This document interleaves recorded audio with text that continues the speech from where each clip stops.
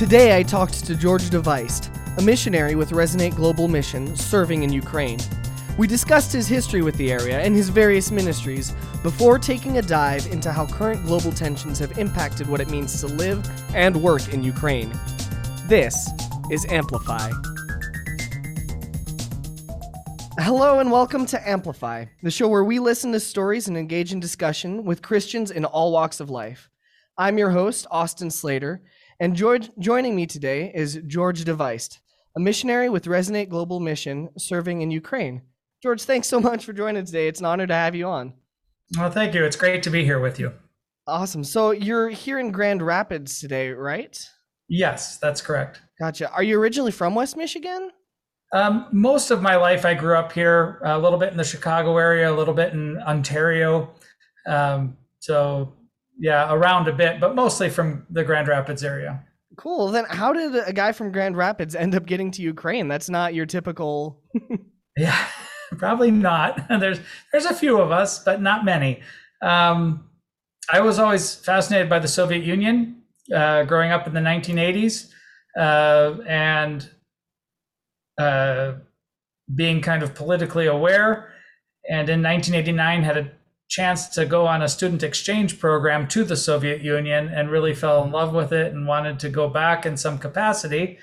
And when the wall fell in 89 and then in 91, the Soviet Union collapsed, new doors opened, and I was able to go study at the University of Kyiv in Ukraine in 1992 for the entire calendar year, in conjunction with working with a mission organization out of Farmington, Michigan called Send International.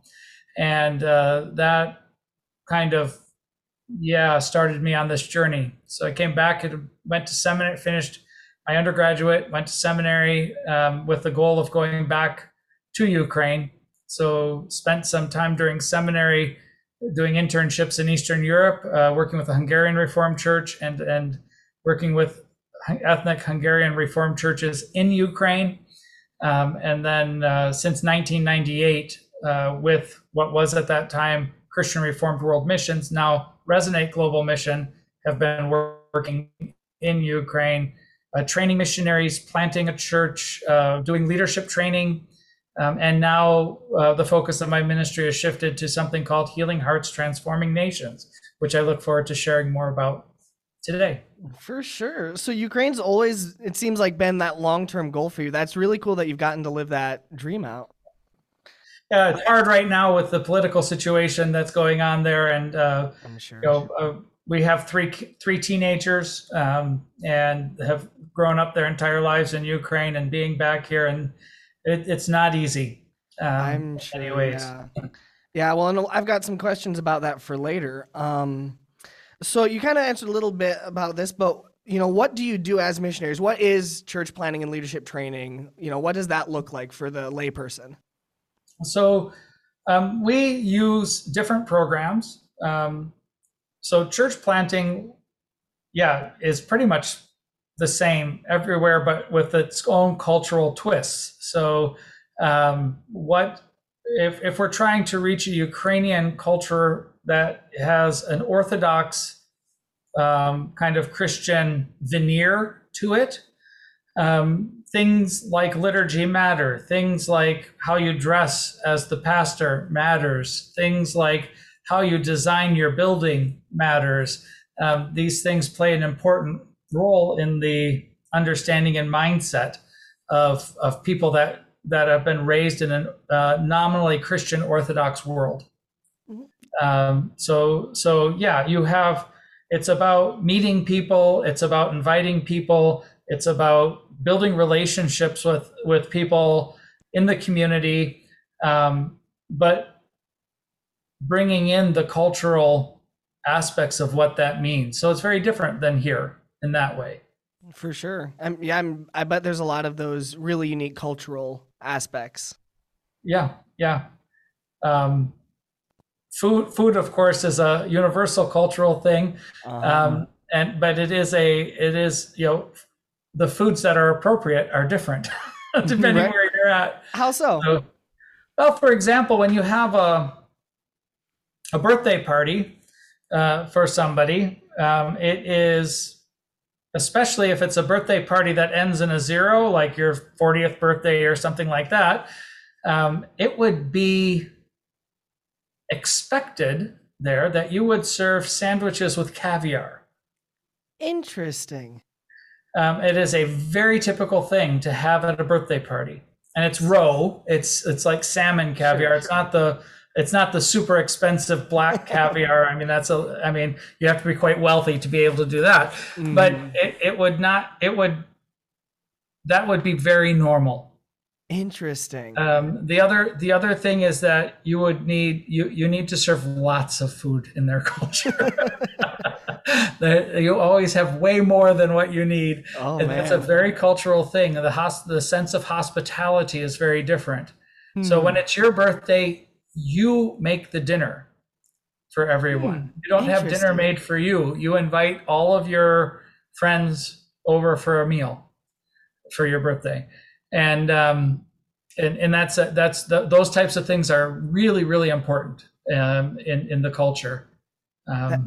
Yeah. That's fascinating. So, looking back at the ministry, what does sort of your day-to-day life in ministry when you're in Ukraine in normal times look like? Yeah, for me, it involves a lot of traveling around the country. So we have different groups that are involved in leadership training, and we use the Timothy Leadership Training materials, which is something that was developed out of Francophone Africa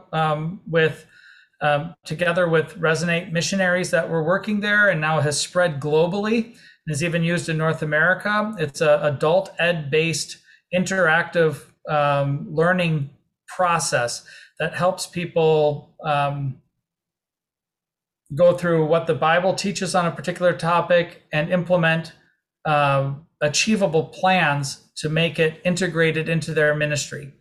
And so a lot of it is gathering groups in different parts of the country. I'll meet with them for a week, go through 2 topics during that week, and then they will go back to their ministry settings and implement those, and then I'll be following up with them. And so I'll have several groups like that in different parts of the country going on at one time. And so my actual interaction is just a week at a time with them, but then follow up. Then also doing some work with different organizations that we're connected to, seminary, churches, things like that, as well as then now with the Healing Hearts Transforming Nations, I've been working intensely along the line of conflict in Eastern Ukraine with existing churches that and helping prepare them to be equipped with how to move forward in healing and reconciliation in this conflict situation. And so that's meeting with people individually, groups, but then also it's a 3-day intensive workshop experience that walks people through a process of identifying their own wounds, the wounds of their people group, and bringing them to the cross for healing, and then moving from there into a process of reconciliation. One of the things we've discovered is that when people are hurt, either by their own sin or by sins committed against them, they've been wounded. When they haven't been able to deal with the pain, it's very difficult to move into reconciliation. It's difficult to forgive the people that wounded you or to seek forgiveness of the people you've wounded. So part of the reason that this particular approach works so well is because it backs up and doesn't start with the immediate issue. It backs up to the underlying wounds that have led to the issues. And so that ties in really well with my next question. I saw here that you're working with the Eurasian School of Reconciliation as well as the International School of Reconciliation. So those are both just extensions of that sort of ministry? Yeah, so this is, so in a school, what we do is we bring people through this process, typically church leaders or organizational leaders, people that are involved actively in communities, and then train them how to do this process themselves. So it's a 2-week program where they experience it and then learn how to do it. How did you come to get involved in that? How did you have a passion for reconciliation ministry? How did that come about? Um, the short answer is by God's grace. The long answer is that in 2014, Ukraine had a revolution. It's called the Revolution of Dignity, where they overthrew a very corrupt government that was pro-Russian, and Russia responded by invading Ukraine. They illegally annexed the Crimean Peninsula, and they started a conflict in eastern Ukraine that's continuing to this day. Over 15,000 people have been killed in the conflict. Ukrainians, we don't know the number of Russians killed because they don't give that information. Mm-hmm. Over 1.5 million internally displaced people. So when this conflict broke out, the country was overwhelmed with, especially the internally displaced people. And it was a very difficult situation. Churches started getting involved, and then pastors were burning out because there was so much that needed to be done. There were so many people in need, and you had all the stress of a conflict going on that nobody knew what was going to happen. At the end of March of 2014, we actually evacuated Kyiv at that time because it looked like Russia was going to launch a full-scale invasion. Thankfully, they didn't. Now we're back in that situation again, as is all over the news right now. Mm-hmm. So in looking how to respond to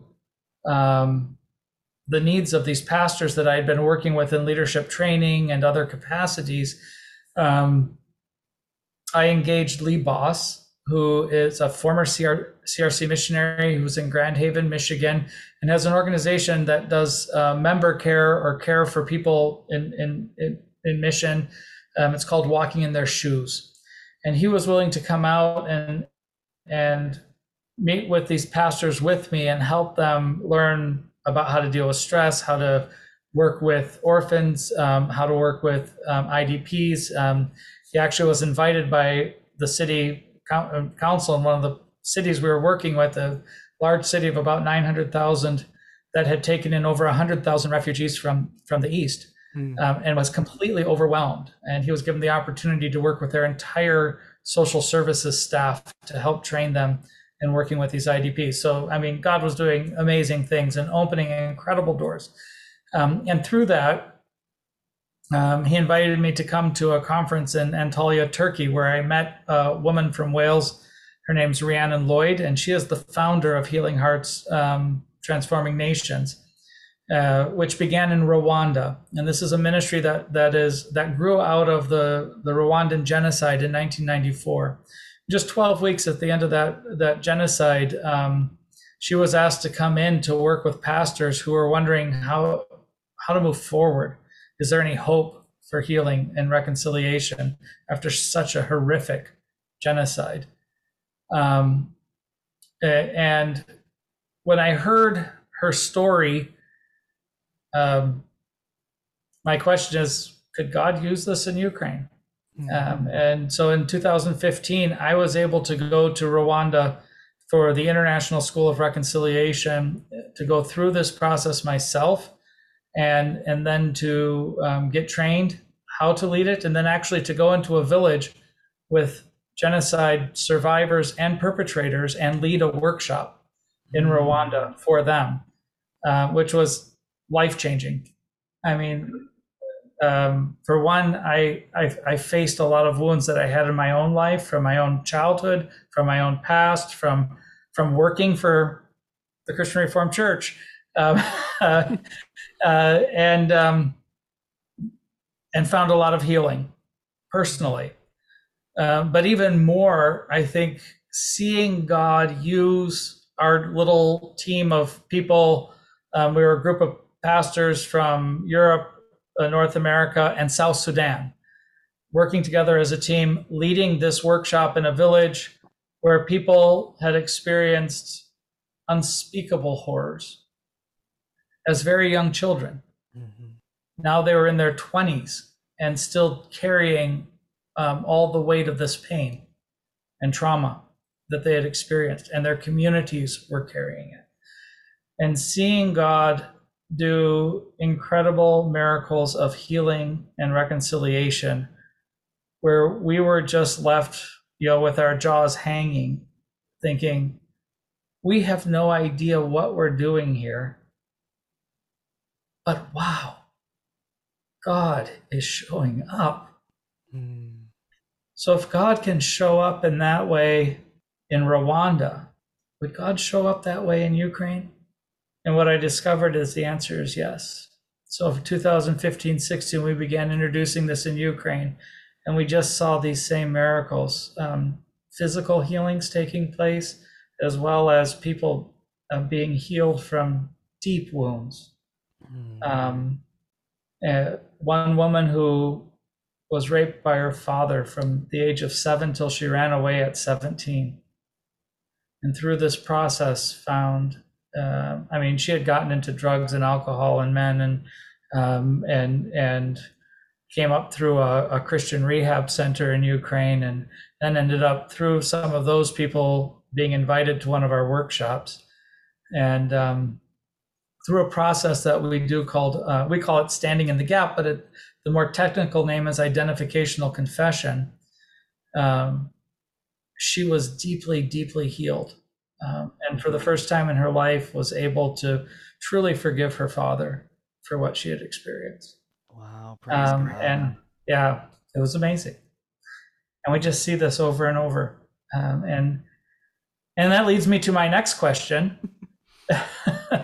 If God can do this in Rwanda, and God can do this in Ukraine, over the last couple of years, we've been isolating because of COVID and watching a lot of the news in North America about Black Lives Matter, about the indigenous schools and the murder of indigenous children that's being uncovered, and about just this incredible brokenness in North America, and the history of genocide, and of not valuing all lives, all people as image bearers of God. And there is a lot of pain, and there's a lot of brokenness, and there's a lot of division. Can God do the same thing in North America that we've seen him do in Ukraine and in Rwanda? I believe the answer is yes. So this is so part of what I'm doing this year is actually we're introducing this ministry in North America this year. So we will be doing workshops. One will be in West Michigan at Maranatha in Muskegon in May. One will be in Los Angeles at the end of April, and the first week of May will be in Maryland. Okay. And then in September, from September 7 to the 15th, I believe, we will be doing the North American School of Reconciliation, which will be a workshop followed by a training for people who want to learn how to run these workshops. And that's going to be in Sumas, Washington, right near the Canadian border, at a retreat center up there. There's more information about those and how to register at Resonate Global Missions website, and under our ministries. You'll find information about it. And so these first workshops in schools, the head of this ministry from Rwanda and from Hungary and from Wales will be working with me, along with people from North America. It's interdenominational, interethnic that'll be coming, and we'll be leading these workshops together. So these first ones are going to be more kind of special that way. We're not always going to have the international presence for these workshops, but yeah. Shifting gears a little bit here. We've already talked a little bit, as obviously, Ukraine is kind of under the global spotlight right now. Yes. For those who may not be as familiar with the situation, who haven't necessarily been paying super close attention to the news, could you just describe what's going on briefly? Yeah. Briefly is the hard part. Sure. So the current situation is that Vladimir Putin has amassed about 130,000 troops or so around Ukraine, and from the north, along the Ukrainian-Belarusian border and along the Russian border, as well as all along the east and in the south in Crimea. Today, they're bringing 6 warships into the Black Sea as well. So basically, the fear is that he's preparing to launch an attack to take over Ukraine. Putin is unhappy that Ukraine has not come back under his sphere of influence, that they're westward leaning, which they have been generally all along, but not as much as now. Actually, by invading Ukraine in 2014, Vladimir Putin made Ukrainians much more unified in their desire to join the European Union and the West. So that has been an issue. But a lot of it is, it's a lot of complicated history. There's a lot of misinformation that's out. But one of the things that people that understand Ukraine and Russia consistently talk about is that Russia is what's called a kleptocracy. It is run by thieves who are robbing the country of its resources and banking those resources in our banks here in the U.S., especially in multi-million-dollar properties in London and places like that. And part of the reason they can get away with that is that there is this understanding or thinking that Slavs, Russians, need to have a hard dictatorial leader. And there's this kind of historical mythology behind that, the Tsars, and the Soviets, and now Vladimir Putin.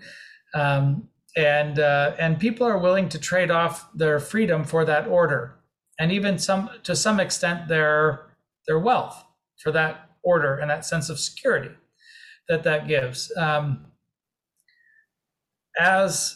But that breaks down at some point, and it's been breaking down as the Russian economy has been collapsing, and as they've become less and less powerful and more isolated. And that's leading Putin to try to find ways to regain power, glory the Soviet Union. So Putin has said that the greatest geopolitical catastrophe of the 20th century was the collapse of the Soviet Union. And he was a KGB agent who worked for the Soviet Union. He had to pack up and kind of run away out of, I believe Dresden was where he was located, but in East Germany, where he was working as a KGB agent when the Soviet Union collapsed. And so that is his mindset. And Ukraine is a critical part of the Soviet Union. It's a part of the myth of Russian history. And so losing Ukraine delegitimizes Moscow's role historically. But it also, there is an economic connectedness that had been in play historically. But there's also a great fear that if Ukraine becomes a successful democracy, it undermines this entire idea that Slavs or Russians need to have a hard dictatorial leader. Right. So if Ukraine successfully westernizes, Putin loses his narrative to explain why he needs to stay there. So there are a lot of different factors at work here in this whole conflict situation. Now, the other issue is that Putin wants to be seen as a world leader, and he wants Russia to be seen as a global player. So by stoking conflict, he gets that attention. The other thing that's happening is he's trying to divide the West. So he wants he wants the European Union to fail, and he wants NATO to fail. And so by creating conflicts like this, where it's very unclear what's going to happen and how it's going to do it, creates this tension between members of NATO and the European Union. And then especially when you have countries like Hungary with a kind of a pro-Russian leader, who is a part of the European Union and a part of NATO, it can even make it more complicated. Right. But the recent meeting, for example, yesterday between President Biden and the new Chancellor of Germany, where you have something called Nord Stream 2, which is this gas pipeline from Russia to Germany. Germany is completely dependent upon Russian gas for all of its heating needs. And so there's a different geopolitical calculation on Germany's side than there is on the side of the US, for example. And so Putin is actively trying to stoke those divisions through this conflict to try to create wedges in NATO and the EU. Gotcha. So there's way too much geopolitical history and stuff for you. I was going to say, it's definitely a region with a rich history. So that makes a lot of sense. And, obviously, like you said, this is a lot of geopolitical stuff. What do things look like on the ground? How does this impact the day-to-day lives of you guys and Ukrainians? For the expat community, it's really, really difficult right now, especially for the mission community, because, we're very connected to people and what we do and churches and stuff. And we realize that we have a lot of privilege as Westerners that people there don't have. My passport affords me all kinds of privilege that a Ukrainian passport doesn't give you. And so it's hard to use that privilege to leave other people in dangerous situations. At the same time, we have to be wise. We have responsibility. We have multiple different levels of responsibility to different things. And we work for organizations and agencies that also carry certain responsibilities to us and to their constituents. So right now, it's really not safe or possible to be in Ukraine. It's part of the reason we're still here in the US. And we don't know if and when we will be able to go back to Ukraine. Hopefully this just blows over. But it's difficult to see how that's going to happen because the rhetoric and, it seems like Putin has backed himself somewhat into a corner that if he does nothing, he will look weak. But nobody's going to, just let him take it. So we just don't see how this is going to end. The U.S. government has urged all Americans to leave Ukraine now. And they have, all non-essential personnel have been taken out of the country by the government as well. So embassy staff and families and so forth. So what does evacuation look like? Especially you mentioned, you've got kids who are teenagers. Tell us about that. When the situation is getting politically tense and potentially, military conflict, the first stage is you have go bags. So we have, there's a whole security protocol that Resonate and the denomination follow. So for back in 2014 and here in this conflict, there's generally it takes about 2 hours to get from the border to Kyiv. So they put us on a 2-hour evacuation program. So we had to have everything ready to go so that in under 2 hours, we could be out of there if we needed to.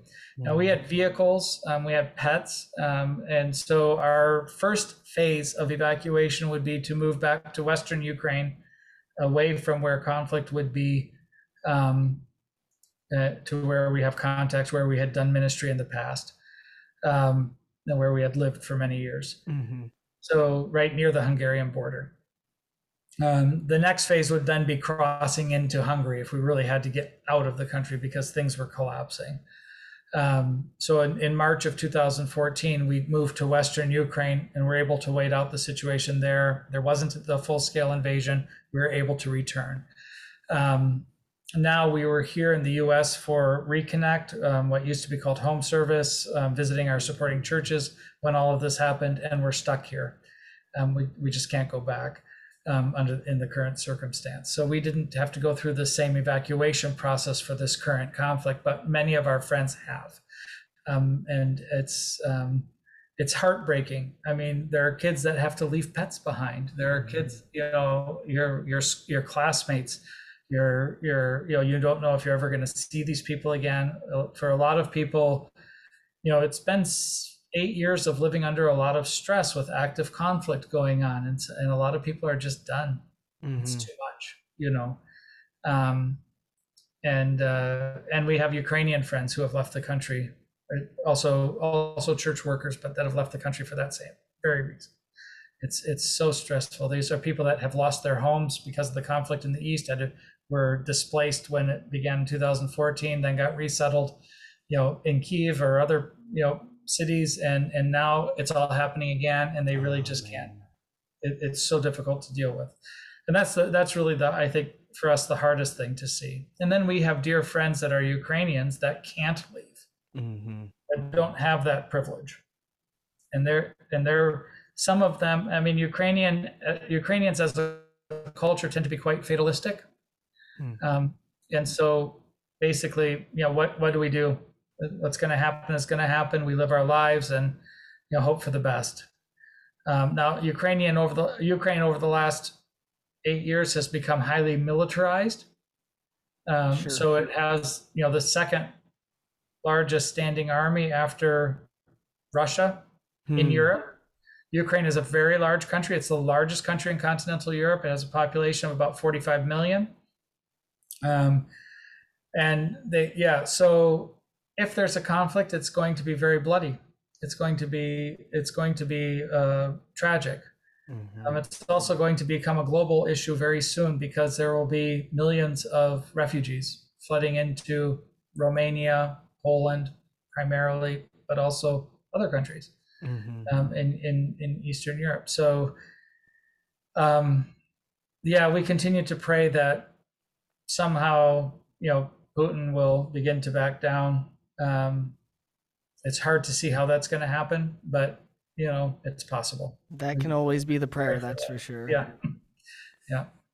So, and again, we kind of talked about this a little bit already, but now that you're here in Michigan for the foreseeable future, ministry looks like the reconciliation conferences. What else does that look like? You said you were still visiting churches, support raising? Yeah, we're visiting churches, and I'm still involved in the global work of this ministry. So there's a global organization, Healing Hearts, Transforming Nations, at hhtnglobal.org is the website. And so, for example, in December, I was in Kenya doing a retreat for East African leaders of this ministry who work in Congo, Burundi, Rwanda, South Sudan, Ethiopia, Kenya, and Uganda. I'm gathering the key leaders, and it's a difficult ministry. You're dealing with pain. Some of these men, these are all men leading these ministries. And there are women that are rising up, and their wives. It's the first time we're ever able to do a retreat where their wives were able to come with them, which was incredibly important for their own well-being. And it was great to see, because the wives are often left at home with the family, not knowing if their husbands are going to ever come back. Some of these people, especially in Congo, are going into places where there is active conflict, where people are being beheaded, it is intensely dangerous. It's scary. And these guys are heroes. They're incredibly courageous, and they're bringing the message of reconciliation at the cross into these conflicts that are seemingly unresolvable and have taken many, many lives. So I didn't finish answering the question. You're good. Go back here. Sorry. So that's one aspect, is continuing to work with that global thing. I continue to work with the team that we trained in Ukraine as well.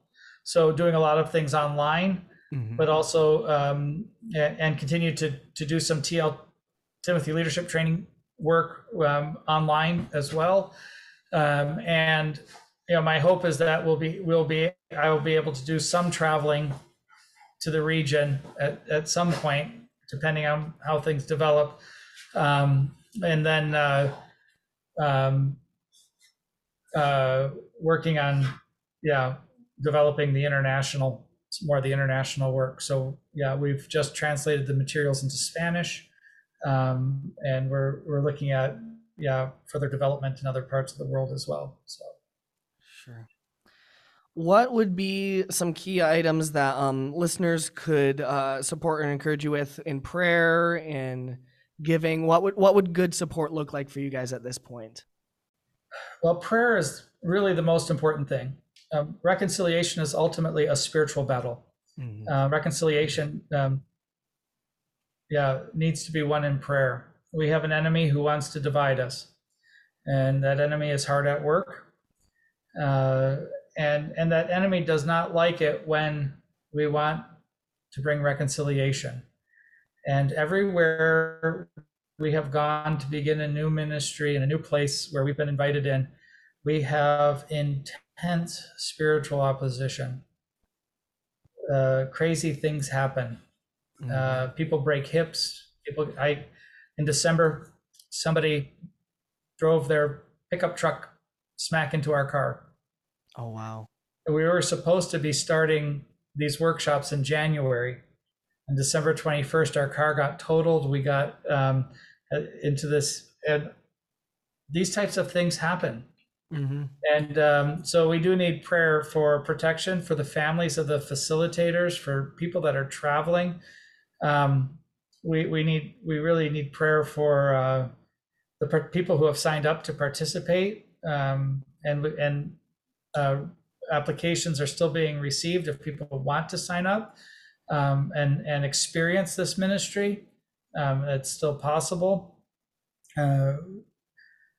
but prayer is, praying for reconciliation, praying for healing is really foundational. So one thing that's happening, our partner organization in Kenya called Way of Peace began a prayer movement, asking everyone who would like to pray for this ministry to just stop whatever they're doing on Tuesday at 2:00. Tuesdays at 2, they call it, whatever time zone they're in.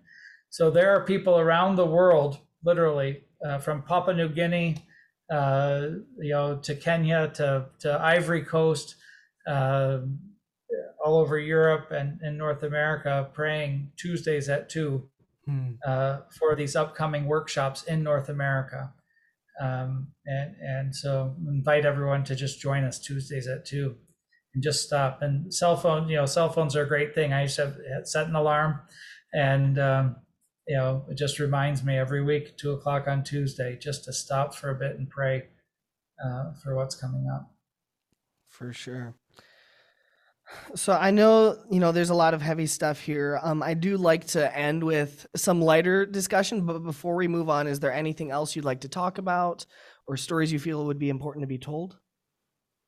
Well, I would just say there's two main ways that people, if they're interested in supporting this ministry, on Resonate's website on the Donate Now, you could find two projects. One is a scholarship fund, and this scholarships are for people coming from underserved communities who would like to participate in this. What's really important in this ministry is that we engage across racial and ethnic lines, across denominational lines. This is not a CRC ministry, it's an ecumenical ministry.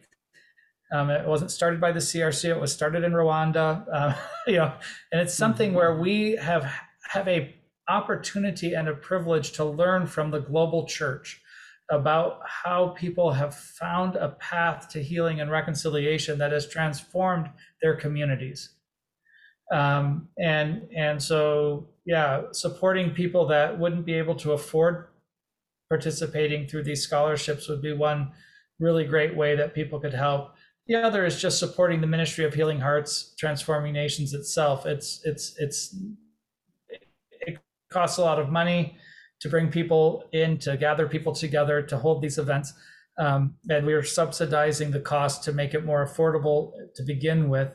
But that means we do need to raise that money. So there are two projects that you would find at the Resonate Global Mission Donate site. That one is just for Healing Hearts, Transforming Nations. These are in projects in the US. The other is for the Healing Hearts, Transforming Nations Scholarship Fund. Shifting gears as we sort of close, what is the most encouraging experience you've had on the field or in ministry recently? That's a good question. The most recent thing was just in December when I was gathering with these leaders. and I was leading them through a study of Psalm 23. And we spent 4 days taking it bit by bit and looking through the Psalm with these 8 couples, and the lights going on as we're talking about rest and the need to, what is our good shepherd, the shepherd Lord, wanting for us. And it was interesting to hear that every single one of them had always been taught that the green pastures are the word of God. And it means that you need to stay in the word. You need to spend your time studying. And they were all working too hard. They were all burning out.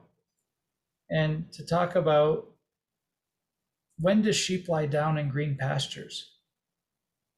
I mean, sheep, you think about eating, right? But sheep don't lie down when they're eating. So it means they're satisfied. When the shepherd has provided for their needs and they can just rest.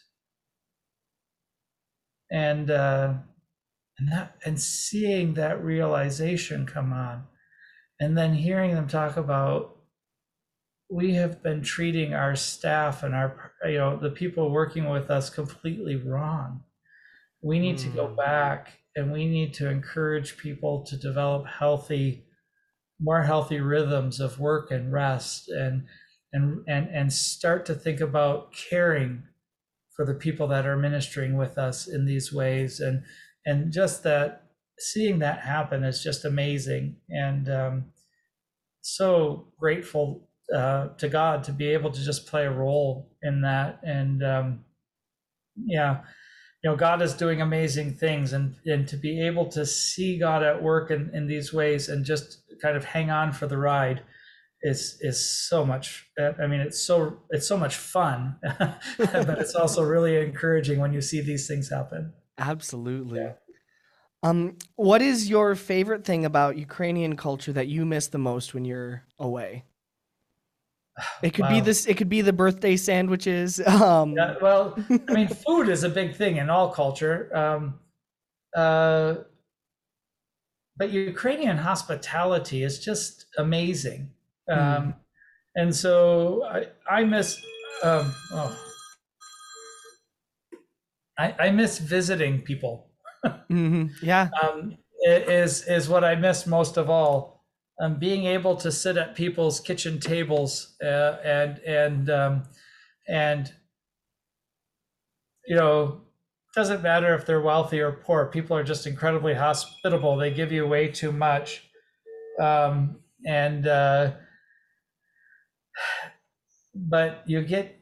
they open their lives in a way that's just not the way things are done in North America. And to be able to get to know people and to be a part of that is very special. So that's what I definitely miss more than anything, is just being able to sit with people in their homes and hear their stories and develop those relationships with them. Yeah, mission is relational, that's for sure. Yeah, definitely. So I grew up as a missionary kid myself. I was actually in Uganda and Kenya. Nice. And we often would get really silly questions about growing up overseas. I can't begin to tell you the amount of times people asked when I was a kid if I rode elephants to school or what have you. My kids would love to have this conversation with you. I'm sure because they they're getting would. it now. What are some of those questions that they get or that you've gotten having been there for so long? Well, I think the reality is most people in North America don't even know where Ukraine is. So I've been asked if that's in Africa. Isn't that Russia? Which it isn't Russia. Although people are beginning to pick up on that now. But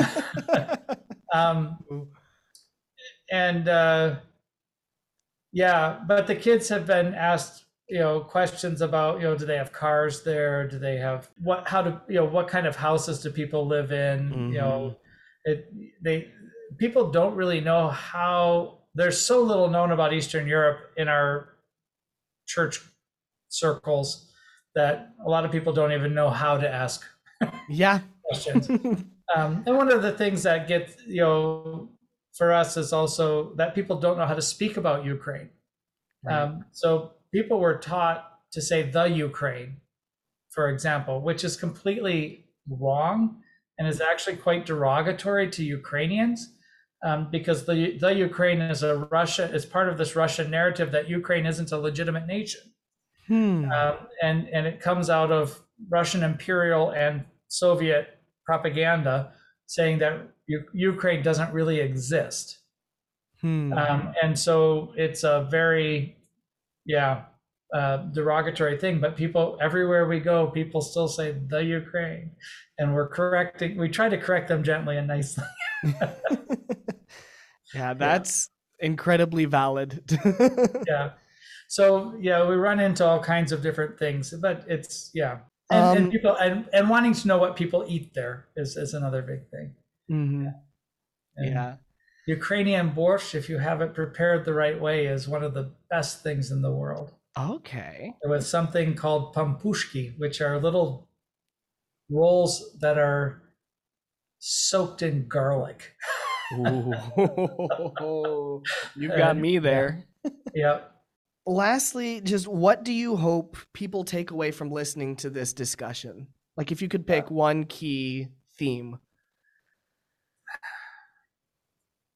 As the church, we are called to a ministry of reconciliation, to reconcile people to God, to themselves, to each other, and to all creation. Often the church has not done this well. And a big part of my call and ministry and what we're about in Ukraine and globally is helping bring the church back, to be that agent of healing and reconciliation in the communities where God has placed it. Well, George, thank you so much for joining us today. This has just been such an incredible privilege to listen to you, to hear your story, to hear your perspective. Thank you. Well, thank you. Great to be with you. And thank you for listening to Amplify. If you'd be willing to leave us a like, subscribe to our podcast, or even leave us a review, it would go a long way to help us as we seek to bring you more stories and interviews. If you have a story you would like to be shared, send me an email at aslater@friendshipcrc.org. Amplify is a ministry of Friendship Christian Reformed Church in Byron Center, Michigan. To help support our podcast and further amplify the stories of people in ministry, go to friendshipcrc.org, select Give Online in the Get Connected bubble, and then select Give to Missions and Outreach. If you'd like to further support George and his ministries, go to resonateglobalmission.org/ministries-initiatives, and then select Healing Hearts, Transforming Nations in the drop-down. Our music was provided by bensound.com. This episode was written, produced, and edited by Austin Slater.